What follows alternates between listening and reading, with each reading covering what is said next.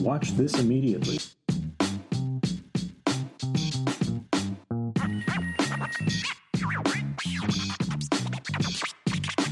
Watch this immediately.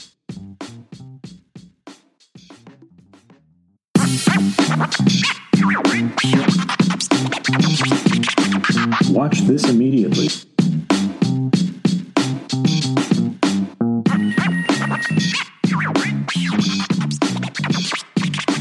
Watch this immediately.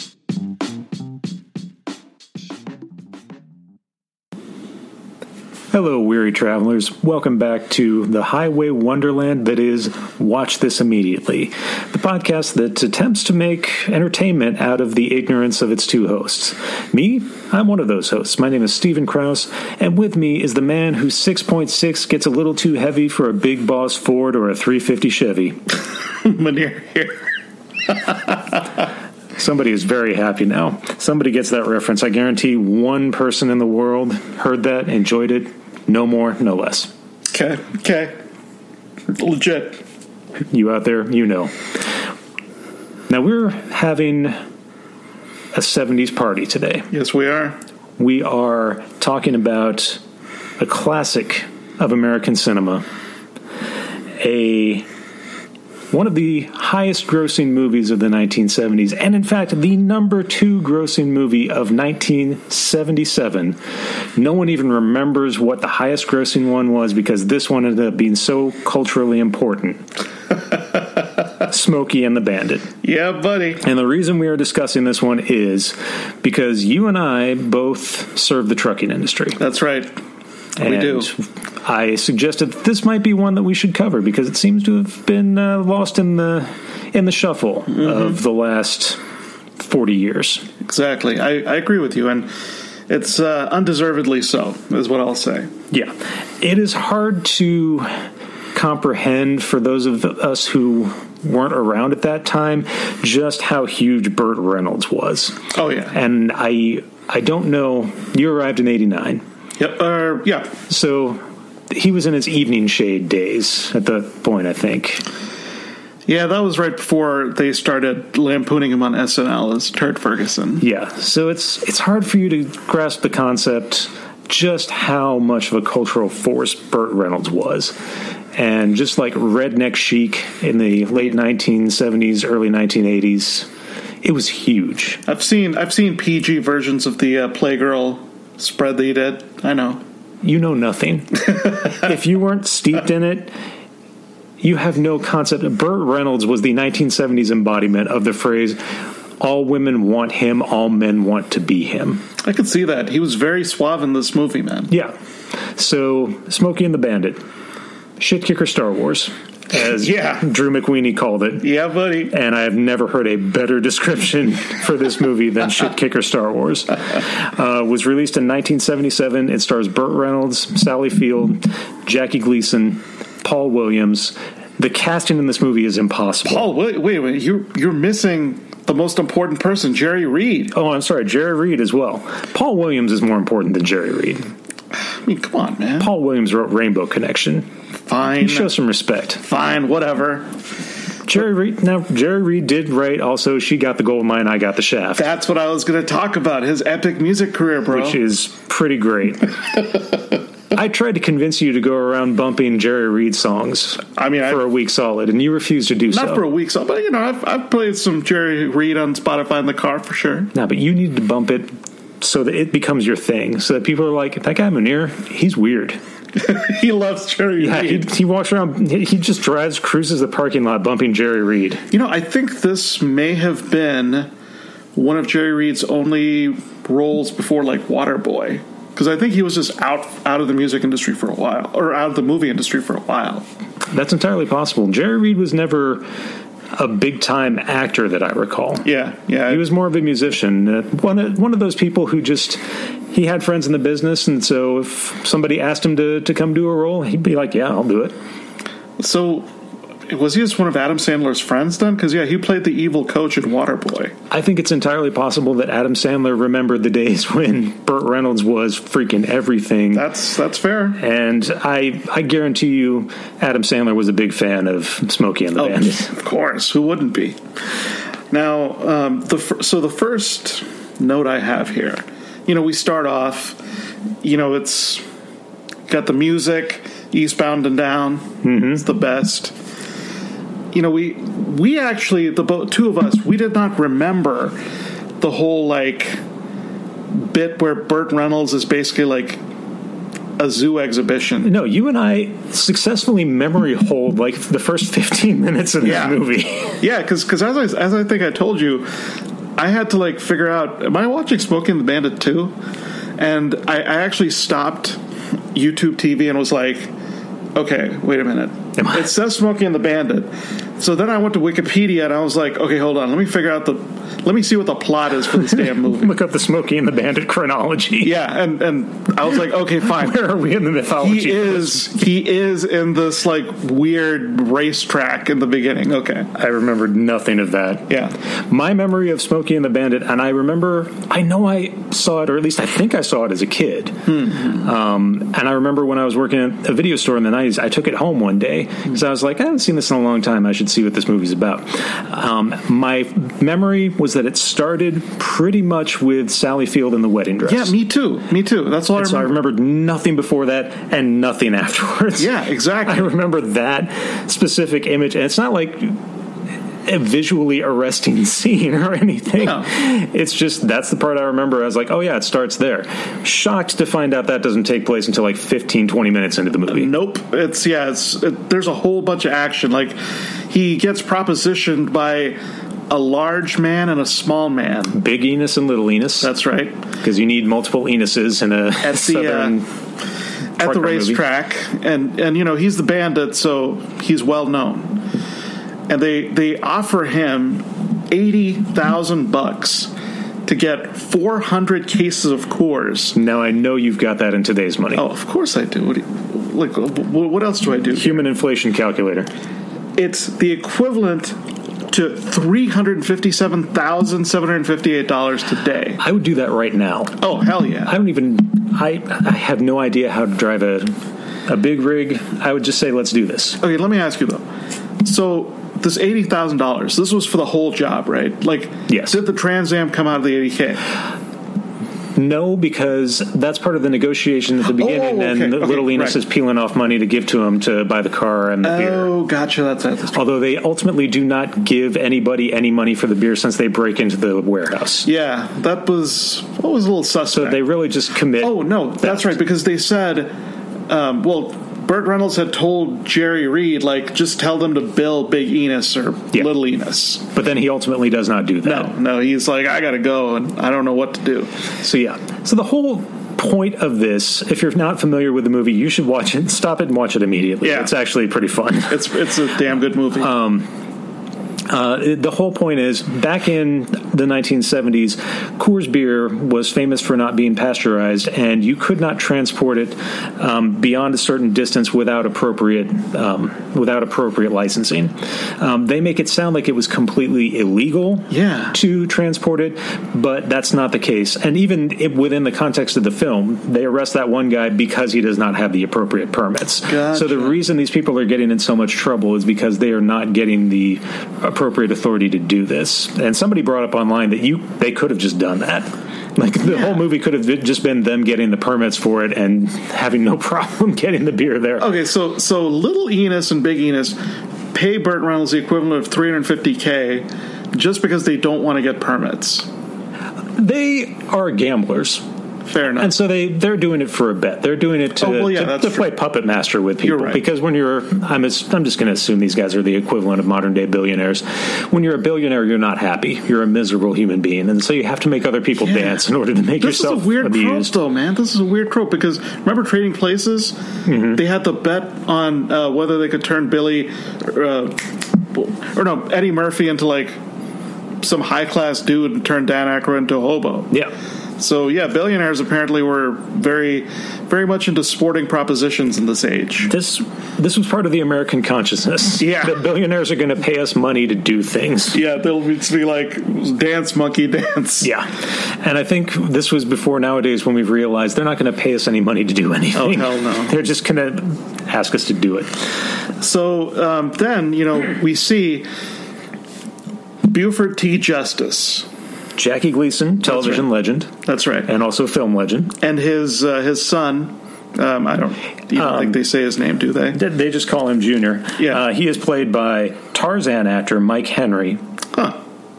Seriously, the casting in this film is ridiculous. Interesting. Legend Burt Reynolds, legend Jackie Gleason, Paul Williams, musical legend, and also weirdly omnipresent in media in the 1970s, Jerry Reed, two-time Oscar winner, eventual Sally Field, and a Tarzan actor, Mike Henry. Wait, now, who did Paul Williams play again? Little Enos. Oh, okay, gotcha. All right, very good. So, the thing that stood out to me in this scene is that Buford T. Justice is driving a state car with a personalized license plate that says Mr. Big.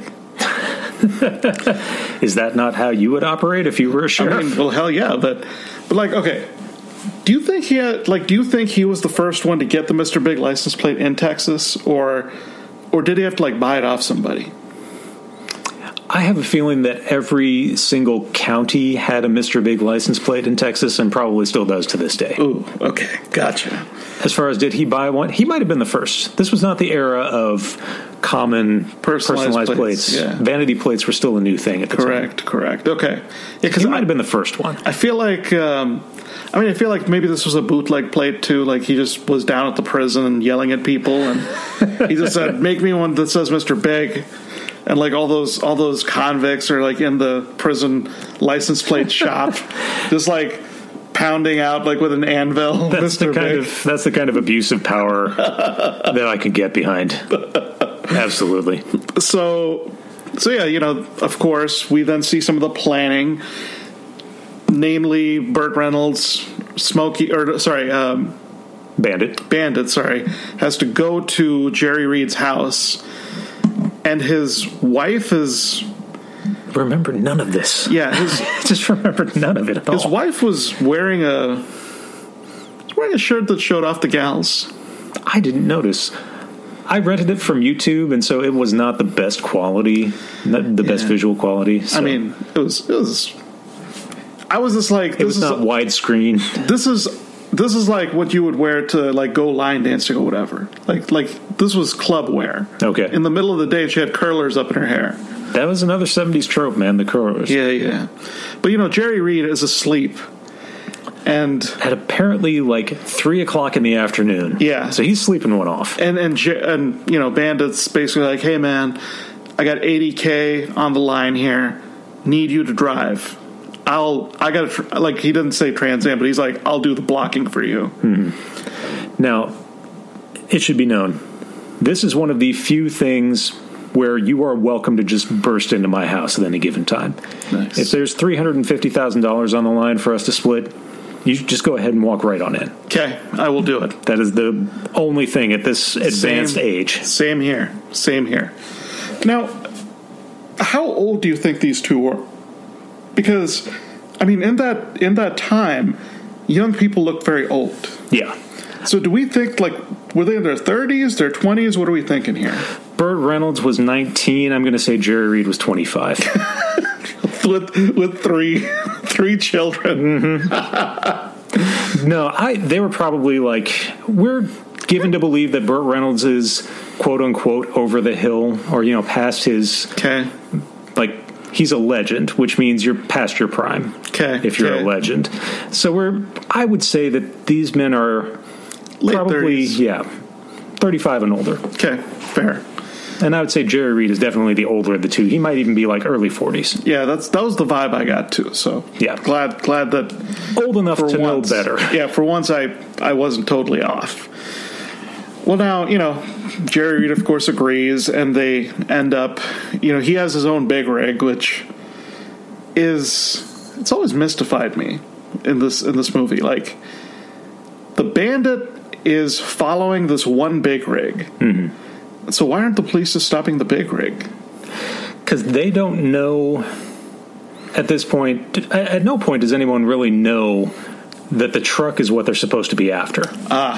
Gotcha. That's the blocking whole part. Yeah, that's the whole point. Is that he's peacocking around so that no one in the law knows that this truck has all this illegal booze on it. Okay, fair enough. All right, but that's one that went right over my head. So if they ever really figured out, this is the truck. Because they're listening in on the CB, of course, but no one knows why anyone gives a crap about the snowman. Correct. Okay, fair. So they don't know anything illegal is going on. If anyone was just like, we've got 400 cases of Coors beer in the back of this truck that is just getting nasty and warm. I know. And there's no refrigeration. This is so disgusting. I know. The victory at the end of this movie is a bunch of people drinking warm Coors beer. Yeah, because that was not, as we would now say, being in the industry, a reefer. It was not a reefer, yeah.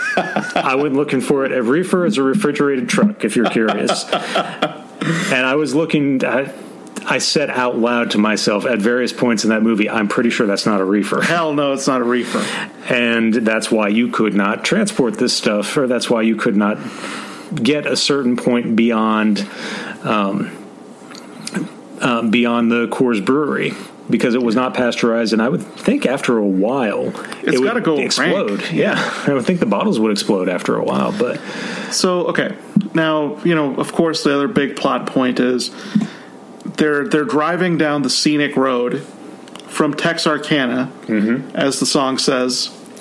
The song says something like, "Boys are thirsty." Yeah, in Atlanta. The beers in Texarkana. Mm-hmm. Jerry Reed, lyrical master. Brings it all together. You don't get a good ballad these days. No. You don't get a good movie that starts out and at several points throughout the movie recapitulates what you're watching. Exactly. We need more of that. Exactly. I miss that. That happened all the time. And Jerry Reed, Jerry Reed and somebody else at some point sings a song about basically how they want to fuck the Bandit. Yes, they do. Yes, they do. This needs to happen more. I don't know why we strayed away from God's light in that way. Okay, so they see Sally Field, and I believe they're still in Texas when they see her. Yes, because that's where Buford T. Justice has his authority. And she's in the middle of the road in a wedding dress, and she's stolen the marriage car. Yeah. And, so thus we start the romance of Frog and Bandit. And technically we start the movie, because I don't know how much we really needed to have before that. There's a reason I memory hold all of the rest of that movie. And so, then we see, Sally Field, she's basically like a female Woody Allen. Yeah, that's fair. She's just really neurotic and weird, and she's she's taking off this wedding dress, and just piece by piece. Mm-hmm.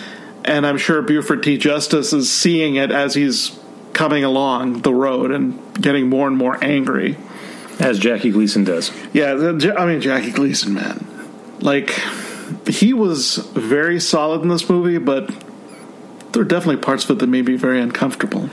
Was it the casual racism and sexism? Yeah, well, that's the 1970s. It was not so casual when he was talking to the black sheriff. It was very casual. There was nothing formal about that racism. Okay, yeah, fair. But it was very in your face. Just him calling the guy boy, and then saying you sounded taller over the CB. This was the 1970s. You could not get away from the casual, intrusive, pervasive racism and misogyny. Come on. What is it today? We have it today too. Yeah, but I guess it's just mutated. Yeah, now it's gone from Jackie Gleason to people yelling "All Lives Matter" or "Blue Lives Matter." Well, but I'm talking about the movies specifically. Oh, yeah, fair. Racism never goes away, unfortunately, but we can't solve that on this podcast. We can only encourage people to watch Smokey and the Bandit. Really, Trump is kind of he is kind of like an evolved higher-ranking Buford T. Justice, honestly. I'm just picturing him eating a sloppy Joe in a roadside diner. So anyways, the whole movie is essentially just one long scene where Burt Reynolds is just gallivanting around the countryside. Yeah. While the Coors beer is proceeding along whatever interstate is near there. And this is all you need. Yeah. It's not rocket science. Yeah, and he does a number of daredevil maneuvers, he jumps that bridge, which I think that's in Arkansas, because I believe they talk about the black sheriff says, better not take this car and crash it. And that's unfortunately what ends up happening. It's a car chase movie. What are you going to do? Yeah. Yeah, this actually has some decent car stunts. It does. The director, Hal Needham, was a stuntman, and he was pretty good. He was probably the best at directing car-based action in the 1970s and 80s. Hell yeah. So he was also responsible for Hooper, the Cannonball Run movies, which say what you will about the Cannonball Run movies, and I have said what I would. They are not good movies, but the stunt work isn't bad. Yeah. The stunt work's pretty good. But yeah, Hal Needham had an eye for that sort of thing. So the action here is pretty good. In a post Fast and the Furious world, it doesn't exactly hold up to today's standards. But for 1977, this was about as good as you were going to get for car chase action. Well, and I do believe that Hal Needham wrote a memoir, or someone wrote a biography of him in the 2010s. Probably. Yeah, so that's out there in case you want to know his life. Sure. It's not the these aren't the deepest movies, the Hal Needham oeuvre. Yeah. But Hooper's a good time. Smokey and the Bandit's a good time. Yeah. First Cannonball Run has its moments. Have you seen Smokey and the Bandit 2? I know I have, in the same way that I know I had seen this before. The only part I remember of 2 is actually the beginning where Burt Reynolds is in the room hungover. I don't think I've seen the rest of it though. I remember Buford T. Justice in front of a flag in the movie Patton. In front of a gigantic American flag. Interesting. I don't know that we need to watch that for this podcast. No. Smokey and the Bandit 2 does not qualify as any sort of cultural touchstone or I don't believe so. Candidacy for a cultural touchstone. But yeah, this movie is so just bizarre. Yeah. And they don't make them like this anymore. And that's not good or bad. It's just you don't see movies like this anymore. Well, yeah, because the action, there's just a lot of just driving around. Mm-hmm. Because, that's what they're doing. Yeah. And you see, there are long stretches where, Burt Reynolds and Sally Fielders in the car, hanging out. Just talking. Yeah. And goddamn if they're not charming together. They were a couple at the time, and that it hadn't gone south. So they're charming it up throughout this movie. He's got his cool bandit energy. She's got her Woody Allen energy, and it works, man. It plays. Yeah, goddamn if it doesn't play. Because she also does a little bit of exposition, which is actually not very forced. So I think that was a good bit of script writing there. Yeah. So we find out she's a dancer, and that she was in town on some kind of recital and just decided to marry Junior on a lark. Because when you've got that big slab of meat before you, what else would you do? And she did not know that she was going to bring the law down on her for refusing Buford T. Justice's offspring. and the whole time, so Jackie Gleason, not Jackie Robinson. Jackie Gleason's character is the anti-Jackie Robinson. The exact opposite of Jackie Robinson is Buford T. Justice. That's appropriate. The whole movie, it's the bandit getting away and Buford T. Justice's car getting more and more banged up. Yeah. He loses the top at one point. And there's a trucker, a Japanese American or Chinese American trucker, also who takes kind of a racist moment. Yeah, he just takes his door off, and Buford T. Justice keeps it in the back seat as evidence, quote unquote. Just obsessed with evidence. Yeah, and the whole time he's getting more and more angry, and he's yelling at Junior the whole time. look, the Buford T. Justice car was just a traveling caravan of abuse. Like, Junior is basically holding on to his hat for him, and that's the only purpose that Buford T. Justice feels that he has in the world. That was a joke I actually enjoyed quite a bit. After the top goes away, and they're driving around, and Junior's just holding Buford T. Justice's hat so that it doesn't blow away in the wind. That was a tiny joke that they could keep coming back to for as long as they wanted, as far as I was concerned. Whew. There was one element of this movie that did not work for me, and that was the weird that was the soul food restaurant with the bikers at it. That scene doesn't make any sense to me, because Jerry Reed, it exists entirely for Jerry Reed to get his ass kicked. Exactly. And then I figured, okay, well, they're gonna make a joke out of this somehow. Somehow he's gonna it's going to come back later in the movie, like, because it was pretty obvious he was going to run over their bikes. Like, that's not very funny. That's not really going very far. But, like, somehow the bikers are going to come back into this, and they're going to get humiliated because they need to be humiliated. And that never did. So that didn't go anywhere. Doesn't for me. Pay off at all. That's one of the few things about this movie that's just a complete dud. Because they spend a whole lot of time in that bar. I'm like, we spent 10 minutes here and fucking nothing happens here. Now, the other thing, like, when Bandit's in the truck stop and he pays for Buford T. Justice's meal, that was pretty solid. I enjoyed that. Yeah. And it was nice to have that one scene between the two of them. And you do see, like, Buford T. Justice coming out of the bathroom, like he's got the toilet paper coming after him. That was pretty cool. One of the most labored toilet paper gags I've ever seen. But, I appreciate it. It's fine. Jackie Gleason's a pro. Wait, now, was Jackie Robinson was Jackie Gleason, was he like a vaudeville dude back in the day? Or was this too late for... This is probably too late for vaudeville. Probably just a little bit too late. Although, well, no, I don't know if that's necessarily the case. Because, I mean, a lot of the early performers, a lot of early television performers got their start in vaudeville. So, like, your George Burns, Milton Berle, they all got their start in vaudeville. So Jackie Gleason possibly would have been old enough for that. He's got that very broad, like, way of playing the character that brought vaudeville in for me. Yeah, it's entirely possible. I'll have to look into that.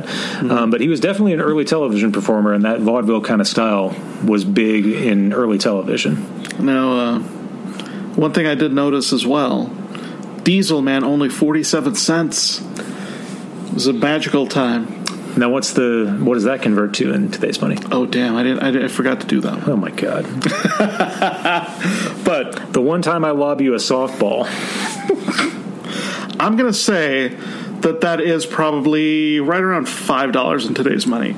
If we're going to go with the 80,000 to 350,000. I mean, purchasing power was different, so none of these line up completely. But so gas is still about as valuable as it was back then. Apparently so. And now the last kind of note that I have, because I mean the movie really doesn't have a plot to speak of. It's just a vehicle for Burt Reynolds to be cool. Yeah, there's no subtext to this. No. This is just the charm of Burt Reynolds, Sally Field, and Jackie Gleason, and Jerry Reed. Yeah. And it gets by on that just fine. It doesn't need anything more. Yeah. Now, I guess we should go towards the end. So, we're at the end of the line. They're in Georgia by this time. It gets weirdly anti-law enforcement and anti-authoritarian, which is a stark contrast to the badge-humping fascism that the area has become known for. For sure. As everyone is just running cops off the road. Exactly. Yeah. Now that part, the part when Bandit is, in the caravan, like rocking the baby or whatever it was called, rocking the cradle or something like that. I was not clear entirely on what was happening. But I mean, that was a pretty solid, like, truck gag where that was probably really hard to logistically set up as a shot. Had to have been because they had to block off the highway for one thing, and then get all of those rigs going. Burt Reynolds probably had to drive in unless he had like some sort of stunt driver. I would say probably had a stunt driver for that. Had to have. Yeah, you're right. I'm sure Burt Reynolds could drive really well, but you don't want to trust. You don't want to put your star in that kind of danger. Right. You want to have a stunt driver who has a lot less of the movie writing on them. Well, but is also a pro. Burt Reynolds and Sally Field were in the car, so yeah, you don't want both of them. Yeah, you don't want to kill both your stars. But at the end, he ends up at the racetrack. He gets there. Jerry Reed, he basically takes over the last 4 miles because Burt Reynolds just randomly decides to give up. Yeah, and Jerry Reed's like, hell no. And he just overtakes Burt Reynolds, starts just driving through things, and they get to the racetrack. This is somehow inspirational. Yeah.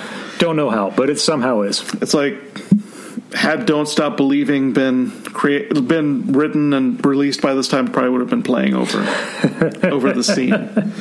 But then we see Big Enos and Little Enos again, and Jerry Reed's asking them for the money, and they say, well, double or nothing. And this time it's getting clam chowder from Boston. Mm-hmm. And they take, I believe it's Little Enos's Cadillac. Yeah. Straight to the airport to buy airplane tickets, I would think. Yeah, I would too. No one said you had to drive it. Exactly. And logistically impossible. I feel like it was strongly implied, though. Well, yeah, but getting clam chowder from Boston back to Atlanta, and what was it? It was the same amount of time, I believe, which is impossible. I don't believe you cannot do that. No. So, I mean, if I were them, since we did not specifically lay out the terms, right, I'd be like, okay, we're going to the airport, right? Yeah. So basically, they're going to have. Well, now they'll be at the mercy of the airlines, though. That's the problem. See, this was in 1977. You could just walk up to the counter. People just walked up to the counter and be like, I need 3 tickets to Boston, please. Well, yeah, for sure. But I mean, there could be a storm or something like that. And, that would be tough, man. Well, sure. There could be a storm at any given time. But you got $700K riding on the line in today's money, bro. As opposed to, so you're saying the better option is to drive the impossible journey where you literally do not have enough time in the space-time continuum in which we exist to do this. Okay, so you're saying... I see what you're saying. No. Let's follow this. Okay. You are saying because there is a theoretical possibility that weather or delays might cause you problems, you do something impossible instead and fail. I know what to do. I know what to do. You get a plane ticket. No, well, yeah, but here's what we do, though. We've got the dough still from Little Enos. You go to the airfield. You get the crew from Airplane to fly you to Boston. Kareem Abdul-Jabbar, he is flying you to Boston. So you're going the insane route. Yes, correct. Okay, I can respect that. So now Buford T. Justice, man. I feel like if he was around today, he would have been storming the Capitol on January 6th. 100%. Yeah. And I mean, Junior would have been there as well. Yeah. Junior would not. He would have just been confused. Exactly. Junior would have been one of those people who genuinely is just like, what? They just get caught up in things. Yeah, he's Forrest Gumped his way into exactly. that. He just walks around like he sits next to the guy who was holding the podium up. Yeah. You just see him to the left of that dude with the animal head. The shaman. Yeah. So that is, I think that's what I had for Smokey and the Bandit, man. It is the 1970s movie. Yeah. There are movies that perhaps better embody what 70s cinema could be, but this movie feels the most 1970s America of anything I've seen in a long time. This captured the vibe. Yeah, this captures the CB radio craze that gripped America feverishly. Exactly. Back then, my parents even had one in our station wagon. Really? Well, we were on the Oklahoma border. Wait, what was your dad's What was your dad's CB name? I have no idea. Everyone who could tell me is dead. I'll never know what my dad's CB handle was. It was probably just like Bill. Well, we've already established he was the Hells Angels' personal physician. Of course, sure. Hell's Bill. Yeah, or Dr. Death. That would have been even better. Of course, yes. My father, anyone who knows my father would tell you, Dr. Death would be his first go-to. Is Dr. Death available? No? Well, then just call me Bill. That's right. Oh, my. So, yeah. I thought watching this that I would probably get like a good derisive laugh out of it, and I'd be like, yeah, that was pretty dumb. No. But I was surprised. This was actually a pretty fun, charming, breezy little movie. That's enjoyed it immensely. That's why the classics hold up. I agree. And you could do far worse to spend your time than watching this. And it's kind of sad that it's been seemingly forgotten about. Yeah. I'm sure there are probably people who are boomers, really still kind of hold on to this and remember that, oh, yeah, that was really good. But again, putting aside the racism and the misogyny, you just have to do that with 70s American cinema. Do you think so? The demographic that's still alive that loves this movie stormed the Capitol. Unfortunately, yes, 100%. Do you feel like when Buford T. Justice called the black sheriff boy, they were like cheering? Probably. That's sad, man. Yeah, it is. But as I said, you have to get past. In order to enjoy anything from the past, you have to accept it in the context of the times in which it was created. That's fair. And that applies to music, that applies to any of the visual arts, it applies to theater, anything. Yes. You have to give it that grace and say, okay, there's no way you're going to agree 100% with something that's 45 years old, because it cannot be completely in step with the times. That's right. And, it would have been the same thing watching something from the 1920s and the 1970s. Yeah. You just have to take a look at it within the context of its era and say, I don't enjoy every aspect of this because of the evolved perspective that we have now. But that said, it's a really fun movie. It's a damn fun movie. And Burt Reynolds is never more charming. Sally Field became known more for drama. Yeah. In the 80s. It's fun to see her just having a good time here. Yeah, she's chilling out. Her and Burt Reynolds are kind of implied as having had relations with each other. Yeah, the 70s were the era of outdoor fucking. Yeah. So many movies in the 70s just have people having sex outdoors. And that was a thing that happened. They do this in a very delicate way. They're just the Bandit just says, I take my hat off for one thing. And then he takes his hat off, and Jerry Reed, I think, calls him up on the CD. She specifically requests that he takes his hat off if he wants to. This is consensual. Wait, that's sex. Right. Oh my God! So this movie deserves a salute for consensual sex. This movie was ahead of the times. Yeah, enthusiastic consent. There was a lot of rape in 70s movies. Yeah, yeah. So yes, this movie deserves a tip of the hat. Exactly. Sorry, a taking off of the hat. Which is how we will describe consensual sex from now on. The lady was the one who put it up for kind of debate, and Burt Reynolds was like, hell yeah. So yes, here's that hat. We're taking off the hat for consensual sex. I like Smokey and the Bandit. You win the first award. Yes, sir. First removal of the hat for consensual on-getting. I mean, I think that it's pretty clear how we feel about this, because I'd seen this movie before, of course, and you had as well, theoretically. But we had to watch it because, as you said, we now serve the trucking industry, and that's just who we are now. Exactly. We're truckers by extension. That's right. So we can get away with wearing the hats. Yeah. I would say, of course, this for me it's a cultural touchstone, man. No question. I think everyone should watch this movie. Damn right. Which is, I did not think going into this. I was not excited to have to pay to see this. Oh, no. I tried every possible way I could find to get it for free. I went to Half Price Books to see if maybe I could find a $1 copy in the clearance section. No, sir. I was like, I do not want to pay $4 to see this on YouTube.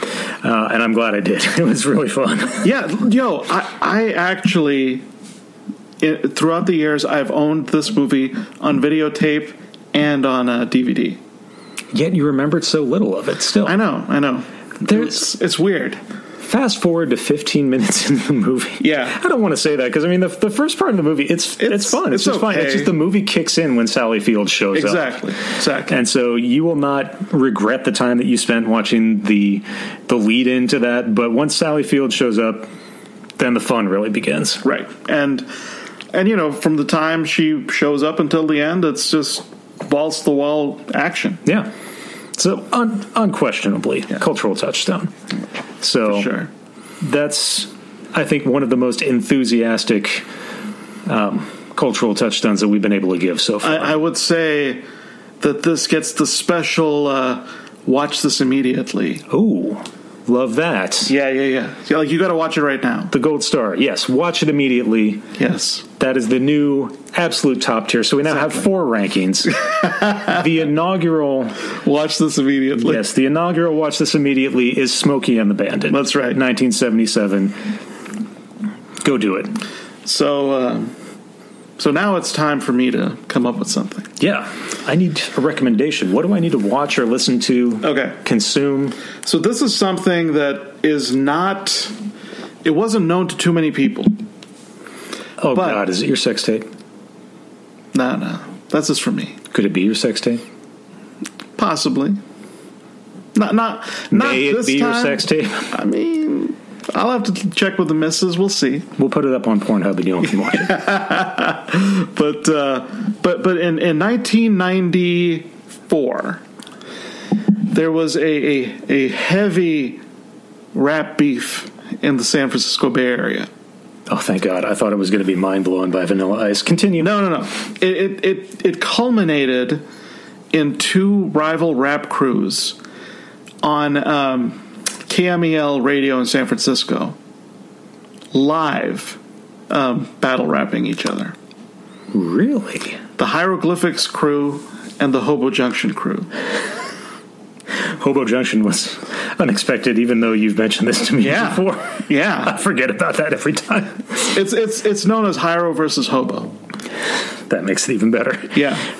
And so where is this available if anybody wants to? It is on YouTube. Okay. Just type in Hiero, HIEROV, Hobo, and you will find it. It is there. Excellent. Now, I do have to ask, because I've been burned, how many hours of my time is this going to take? I believe it's a 42-minute video. Oh, okay. Yeah, that's fine. In that case, I'll shut up. Yeah, now keep in mind that this was a culmination of many months of perceived insults and general unhappiness that each party had with the other. So I feel like we're going to need a little bit of background when we actually discuss this. Oh, no. I got the background. Okay. I got the background. So we'll get that.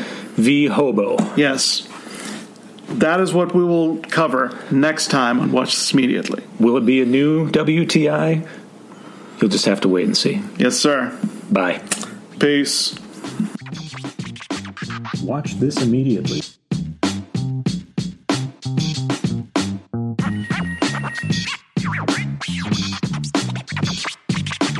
Watch This Immediately.